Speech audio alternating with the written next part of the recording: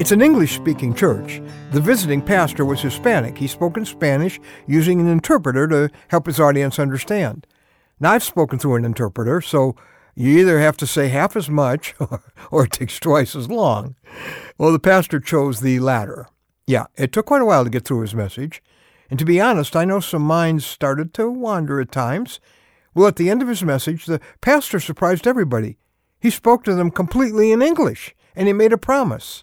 The next time, he would definitely speak in English. Of course, some folks were just a little frustrated. He could have spoken in the language of the people he was talking to.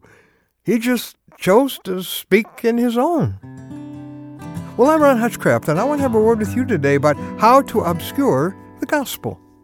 It doesn't matter how important your message is, how sincere it is, if you deliver it in words the other person can't understand.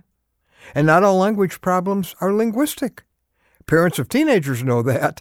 What their kids are saying may be some kind of English, but who can understand what they mean?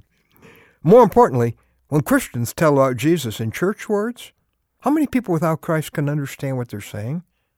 That's not just a casual question. It really matters because the message of Jesus is life or death information, like the directions to get out of a burning building.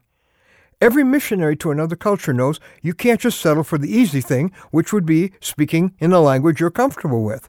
You don't just transmit the gospel, you have to translate it. It's unacceptable that people might miss Jesus because I don't put it in words they can understand.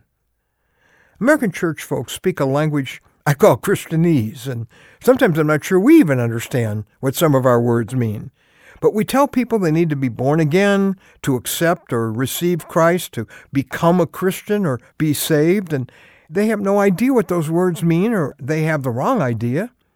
And those are Bible words, but they need to be explained in non-religious words. The same is true of important words like sin and Savior and believe. We think we've told them about Jesus, but maybe they miss what we mean. Thus our word for today from the Word of God. It's a great prayer request from the Apostle Paul himself in Colossians 4, verses 3 and 4. He says, "Pray for us that God may open a door for our message. Pray that I may proclaim it clearly as I should." And then he also asks people to pray that whenever I speak, words may be given me. The words you use matter. Proclaiming it clearly can make the difference. So ask the Lord to help you hear yourself using Christianese, and to help you find non-religious words to explain what a person needs to know to come to Christ. For example, sin can be explained as you running your life instead of God running it, or hijacking your life from your Creator. In our time, a Savior, well, that would be a rescuer. Someone who rescues you from a deadly situation you can't get yourself out of. That's exactly what Jesus came to be for us.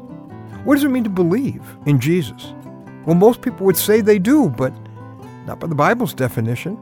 The Bible's meaning is similar to what a drowning person would do when a lifeguard came, what a dying person would do when the rescuer comes. You hold on to him as if he's your only hope.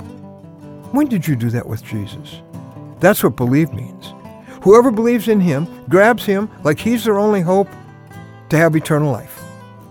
The most urgent, the most important news in the world needs to be delivered in words that a lost person can understand. Non-religious words. We can do it if we choose to do it. There's someone you know whose only hope is hearing about and understanding what Jesus did on that cross for them. Would you please put Jesus where they can reach him?